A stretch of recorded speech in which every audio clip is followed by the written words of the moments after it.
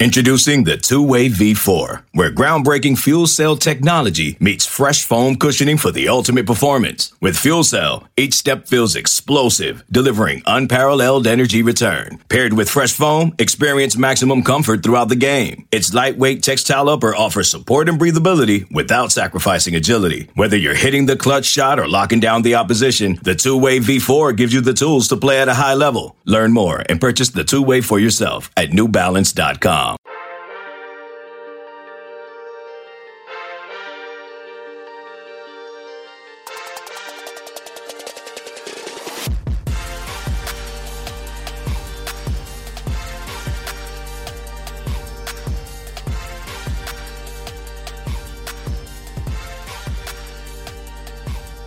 Good morning, Bucknutters. Welcome to the Bucknuts Morning Five here on Friday, November 27th, 2020. I am Dave Biddle. I am joined by Patrick Murphy.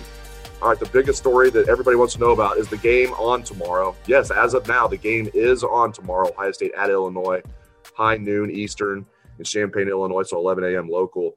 And we had heard on Wednesday that a few Ohio State players had contracted the coronavirus. But good news, they practiced yesterday on Thanksgiving. They're expected to leave for Champaign later today. So that is excellent news. We will keep you posted. Patrick Murphy, what are you hearing? What is the latest you are being told? I think you summed it up pretty well right there.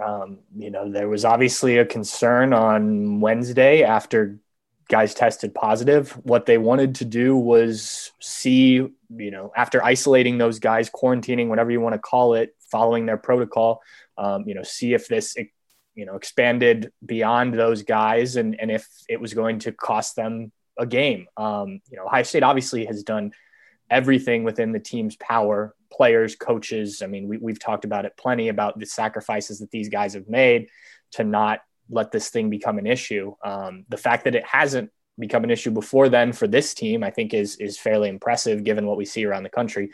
But, some guys got it. And now it's about making sure that it didn't spread. And so I think Ohio State's being pretty cautious about this whole thing. Trying to, making sure obviously testing every day, but, being careful about what they're doing. But as you said, practice yesterday, obviously Ohio State tweeted out pictures from that practice. So that's a really good sign. That to me, at least without any official word, means that there were no, or if any, very few positive test results. And, things are still moving forward, as you said, to play Saturday. So, we'll see what we hear today. I believe they test around 8:30 in the morning. So if anything new comes out, we'll obviously do our best to get it to people. But it sounds like the Buckeyes have handled this well enough where, yes, guys are going to miss games, but the team will still be able to play, which is really all you can ask at this point. Yeah, that was phenomenal news yesterday when they tweeted out that picture of practice, because we were hearing good things, but people kept asking, were they practicing for sure? And I'm thinking, I'm hearing they're supposed to practice, but as soon as they set that picture out, that was awesome. Pictures. They had Justin Fields in the first one. Somebody joked they should have screwed around and put CJ Stroud out there, and everybody would have freaked out. Where's Justin at? The first picture was Justin Fields out there. He's good. They had Josh Myers out there and a few other guys that they had 4 different pictures. So that was huge news yesterday. So yeah, we'll see what happens. And we don't know. I mean, Ohio State's not going to come out and say exactly what happened, but from what I heard, there was a handful of players that tested positive. They found out Wednesday, but those could have been false positives. As we know what happened with Justin Hilliard prior to the Penn State game. It was a false positive. He wasn't even able to play, but they've changed that rule. So who knows? We will keep you guys updated both on bucknuts.com, hopefully, and here on the show, but hopefully we're not doing an emergency podcast like today, Patrick. Now, I do find this interesting. Ohio State usually releases its status report every Friday at around 10 a.m. They're releasing it tomorrow instead at 10 a.m. So 2 hours before the game starts instead of 26 hours before the game starts. Obviously, it makes sense. They're just trying to make sure everything, they're going to get another round of testing, I'm sure, that they'll get the results of probably Saturday morning. They're going to get, as you mentioned, they'll have results today from a round of testing. They'll probably have another one either tonight or early tomorrow. What do you make of Ohio State not releasing its status report till tomorrow? I think it's another step in the caution that I talked about earlier. I think ultimately, it would be silly of them to obviously we'd like to see the stats report today just to know in, the normal rhythm of things. But if they're concerned about potentially releasing it today and then having more guys pop off as positive tomorrow, and that doesn't mean that they think guys will, just that there's the concern of it, then, it makes sense to wait, I think. And some teams do this. You've seen, I think there's even other Big Ten teams who announce day of game guys that are available or not. So this isn't unprecedented from a larger scale. It's just the way Ohio State's done things under Ryan Day the last 2 years. It's been the Friday before the game.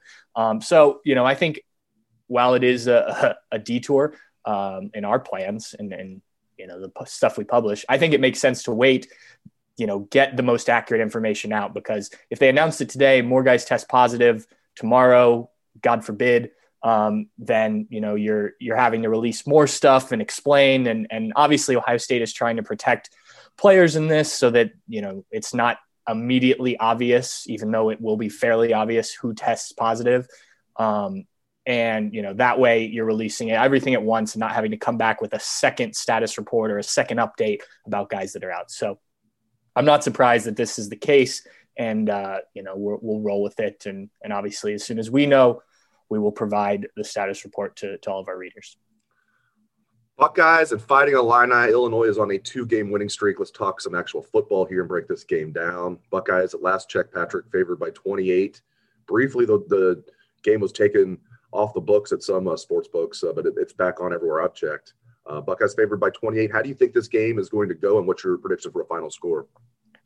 This team is funny, and I keep telling people this, like, they're 4-0. When they've needed to be dominant, they've been dominant. And that's been mostly in the first half of games. But, it's like this team can just flip a switch. Now, obviously and I mean that is as, flip the switch off at times. There are definitely issues. And I think things are going to look better these next 2 weeks, because I don't have a lot of faith in Illinois or Michigan State. So, I think these need to be get right weeks before you play a Michigan team that'll be super motivated regardless of what their record is. And obviously beyond that, I think that will happen in this game. Whether people believe that that's turning the corner or kind of fool's gold, we'll see how it looks. But, Illinois, I don't think should scare Ohio State fans. They do have some guys, Brandon Peters, obviously a Michigan quarterback. They use a few quarterbacks, which will be interesting. But I think Ohio State is just the more talented team. You mentioned Illinois on a 2-game win streak. Rutgers and Nebraska, not teams that scare you. It's not like they upset Wisconsin like they did last year or something heading into this game. So I think Ohio State wins this game comfortably. I think the big things to focus on for me are playing a 60-minute game and that the secondary looks like it's improving. I'm interested to see maybe if you see some more guys in the secondary. We've heard about some young guys that may be ready to go. Legend Cavazos is healthy and just got his black stripe off. Ryan Watt's name has come up a few times in recent talking with coaches. So I'll be interested to see if there's any personnel changes there or if they do anything different scheme wise or whatnot. But from what we heard from Kerry Combs and Ryan Day this week, it's about execution back there. They're confident in the defense. So, these guys should be able to execute, I think, against Illinois. And again, I think it'll be a comfortable win for Ohio State and kind of get everything feeling good again, even though you had a top 10 win last week, which normally makes you feel pretty good, but that one just didn't sit right, I think, with most Buckeye fans. I predicted 55-17 Buckeyes on Wednesday's show. I had to go back and look. I thought I said 56-20, but I said 55-17, so I'm going to stick with that. 55-17 is my prediction, Buckeyes. What's your prediction for a final score? I haven't actually done my final score yet because I was waiting to write all that up until it sounded for sure like there was going to be a football game, because I've already done that once. I think I'll probably be right around your score, something similar like that, but I'm going to tease it and have people come back and read our roundtable later today once I have a final score there. So give me a little bit more time to think and write this all out and come back and read our roundtable. Read it anyway, because it's good stuff. It's fantastic. Obviously, it's top shelf material. Just don't pick 55-17. You can pick any other score. Okay. To close the show, and you touched on this a little bit, I think one of the intriguing things about tomorrow is, are we going to see a shakeup in the defensive backfield? And I think we will. I think there's going to be a shakeup in the secondary. they alluded to that, just reading between the lines of what Coach Day said this week and what Coach Combs said. I don't think there's going to be wholesale changes, just to be clear, listeners, but I think there's going to be tweaks. There's going to be more guys playing. There might be a new starter. I don't think there's going to be 4 new starters or 3 or 2 new starters. There might be a new starter, and I think more guys are going to be given a chance to play some of those young guys. You already touched on this, Patrick, but elaborate on that a little bit. For sure, and I agree with you 100% there. I think, first of all, I think Sevenbanks, Sean Wade, those two, I believe, are guys that maybe aren't executing as well as they should be, but are talented and deserve to be starters. If you'd had the normal non-conference and off-season, I think those guys would be well ahead of where they are, 5-6 weeks, whatever we are into the season. So those are the two guys that I feel like they just need to come along and start playing to the level they can. Losing Cam Brown obviously hurt because I think he would be a good rotation player there, or maybe even a starter. But yes, I think that maybe you see more Josh Proctor playing instead of Marcus Williamson, or maybe he plays some more actual safe, the single high safety. I don't think that really fits his skill set, but I think that Marcus Hooker did not show well for himself last week, and maybe there's a tweak there. I'm not sure if they play the young freshman back at safety at this point, but Legend Cavazos got his black stripe off for a reason, and I know that they're high on him. I know that they're high on Ryan Watts. Obviously, the injury slowed Legend Cavazos, but they were excited about him coming into the season. So that's a guy I think you could see a bit more of this weekend now that he's healthy, got the black stripe off. But like you said, I don't think it's going to be a whole new secondary, or they're going to all of a sudden come out, playing a cover 3 all the time, or something like that. I think it'll be, tweaks to scheme, maybe a little personnel shakeup just to get some new faces in there. And against Illinois, you should get up big and let some of those backups come in and let us see what they can do, which I think will also help, because that gives you an idea in a game situation of what this could look like.